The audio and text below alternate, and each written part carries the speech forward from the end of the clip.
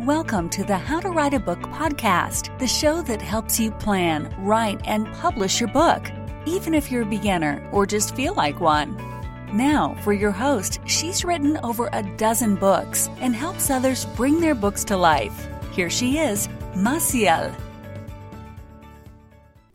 Hey everybody, welcome back to the How to Write a Book podcast. What is up, y'all? Alrighty then. We're going to dive straight into this topic because this one's a difficult one for me. Alright, so the subject is, I don't have time to write my book. Now, y'all know me. I want to encourage you and I want to be here just to show up positively for you because I don't think I've actually shared this before, but I used to have a writing coach. Well, she wasn't a writing coach, but she was more of a life coach. This was several years ago. And I won't share her name here, but she was an interesting coach, I would like to say the least. You know, I had shared with her my goals, what I wanted to do, how I wanted to do writing, and how I wanted that to be a business. And this was like almost 7 years ago, maybe. And when I would meet with her and we had these goals, I had tried to show up, and sometimes I would get like my assignment done and sometimes I wouldn't. But no matter how I showed up, oh man, like she was really mean. She was like, oh, well, how can you show up for yourself? You're not showing up for this. You know, you're doing this wrong. Well, did you ever think about that thing? She was kind of the person who I didn't want to be and who I didn't want to see in a coach. So I stopped working with her. And I found an even better coach many years down the line who I still work with and I totally love. But that first experience taught me a lot about what kind of coach I didn't want to be. Now I'm not a life coach, but I am a writing coach. And what I always want to strive to do is to be positive and to always encourage you, because I do believe that everyone has a story on their heart. And from the clients that I've worked with, they have stories. They come to me and they say like, I want to write a book, but I really don't know what I want to write about. And after we do some digging, bam, like they have the story rise out of them. And I love seeing that because they finally believe that there are parts of their life or there's imagination that needs to be told. And I believe the same for you. You have a story that needs to be told. So when I hear this, like, I don't have enough time to write, I feel very pulled apart. I feel almost as if, like the process that should be honored and, you know, really to show up for, like, it's like, oh no, you think you just punched me in the gut. How could you say that? But I know that everyone's life is different. So especially as someone who has also been in a period of my life where, you know, like I was going through a spinal injury, people around me were having failed marriages all at the same time. There was losing a house. Somebody got sick in my family. And I was in a lot of pain and I was still working a job that had 60 plus hours. So I totally understand when you feel like as if you don't have enough time.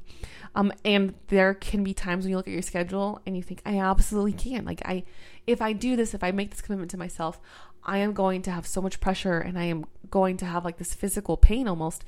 And that is not what we want for you all. We want you to enjoy this process. We want you to have fun and to really get to know yourself during this process.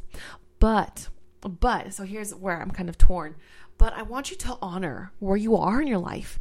Because if you don't have time to write at this moment, you might actually be in the perfect time to write. Now, you might be asking yourself, like, well, what does that mean? Because I have seen people who have very busy lives and very packed lives. And when we go through this together, I'm like, oh my gosh, dude, you are on fire. Like, do you have any idea what you just accomplished? Do you have any idea what you just went through? Do you have any idea how much of a badass person you are? You know, and excuse my language, but you are rocking it. You have just done something and you have balanced out your life in a way other people can't right now. And your story deserves to be told so you can inspire those other people. So if you feel like as if you can't write your book right now, I want to instead encourage you to have a different perspective. Maybe this is the perfect time to write your book.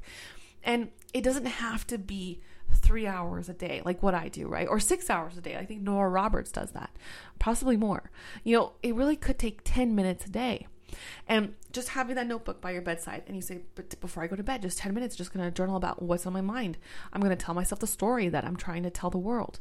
Those 10 minutes will rack up over time consistently. Just those 10 minutes can be a time of reflection, but also a way to understand how you're approaching your writing. And a year down the line, when you finally have that chance to open up your schedule, you might actually look at that journal or look at that document that's on your laptop and think, wow, look at all these nuggets of gold, because you were in that mind space. And one of the things that I tell my clients, because sometimes we have to hit dark subjects or heavy subjects that happen in real life. And one of my clients said well, I don't really want to be a Debbie Downer. I don't want to feel like I'm overwhelming the reader. And I was like, girl, you feel these emotions right now. You are feeling these emotions. A year from now, you're going to be looking at this differently. You will see it in a different perspective, and your emotions will not be the same. So when you are in this moment, you are going to resonate with someone who is feeling this emotion at this time in their life right now. If you wait until that year passes, you will have a new lens. You will probably look at it with a much brighter, more optimistic lens because you knew how it turned out later. And I love optimism, and I think that's fantastic. But sometimes we need to reach a reader where they are hurting, so that we can talk to them in the way that they understand right now, so that when that journey finally comes to its resolution, you have reached them in a positive way because you started talking their language with them. So hold on to that. If you feel like I don't have enough time to write, really this might be the perfect time to start writing. And also, if you have that small voice that's oh yeah, I don't have time to write, but secretly I do have time to write, but you're actually afraid to write, then my dear friend, take out a timing app. There's a lot of cool apps out there, or spreadsheet, and simply write out your time for the next week. Jot down every time you take a break. What do you do? When do you start work? When do you watch TV? When do you start eating dinner? And kind of note where your time is going. And you will begin to find that you actually have a couple more pockets of time than you realized. And probably one of the things that's happening is that you're feeling this hesitation, and you're feeling scared and overwhelmed about the project itself. And what I would encourage you to do is just start small and say, I'm just going to create my writing space. It will be a sacred space for me, and I will dedicate 20 minutes to writing. If you know that you have that writing block in there, but it's a secret writing block, I do recommend 10 minutes for those who really feel overwhelmed, but let's do 20 minutes for those of you who have that secret voice that's actually telling you to write. So show up for that and have no pressure, have no standard as to how you want to write. Because remember, we don't flat out run a marathon. We start off by jogging a couple of miles. So I encourage you to show up that way. And that's going to help you to start to understand yourself and to build up that writer's confidence. All right, y'all. Thank you so much. I hope that resonates with you. Remember to keep writing and to identify those writer's blocks and to overcome them by showing up to the blank page. All right. Thank you guys so much. See you on the other side.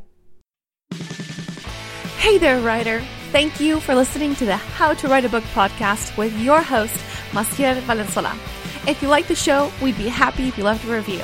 For more information on writing and the writer's life, go to www.themaciel.com.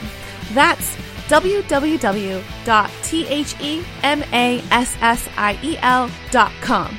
We'll see you on the other side.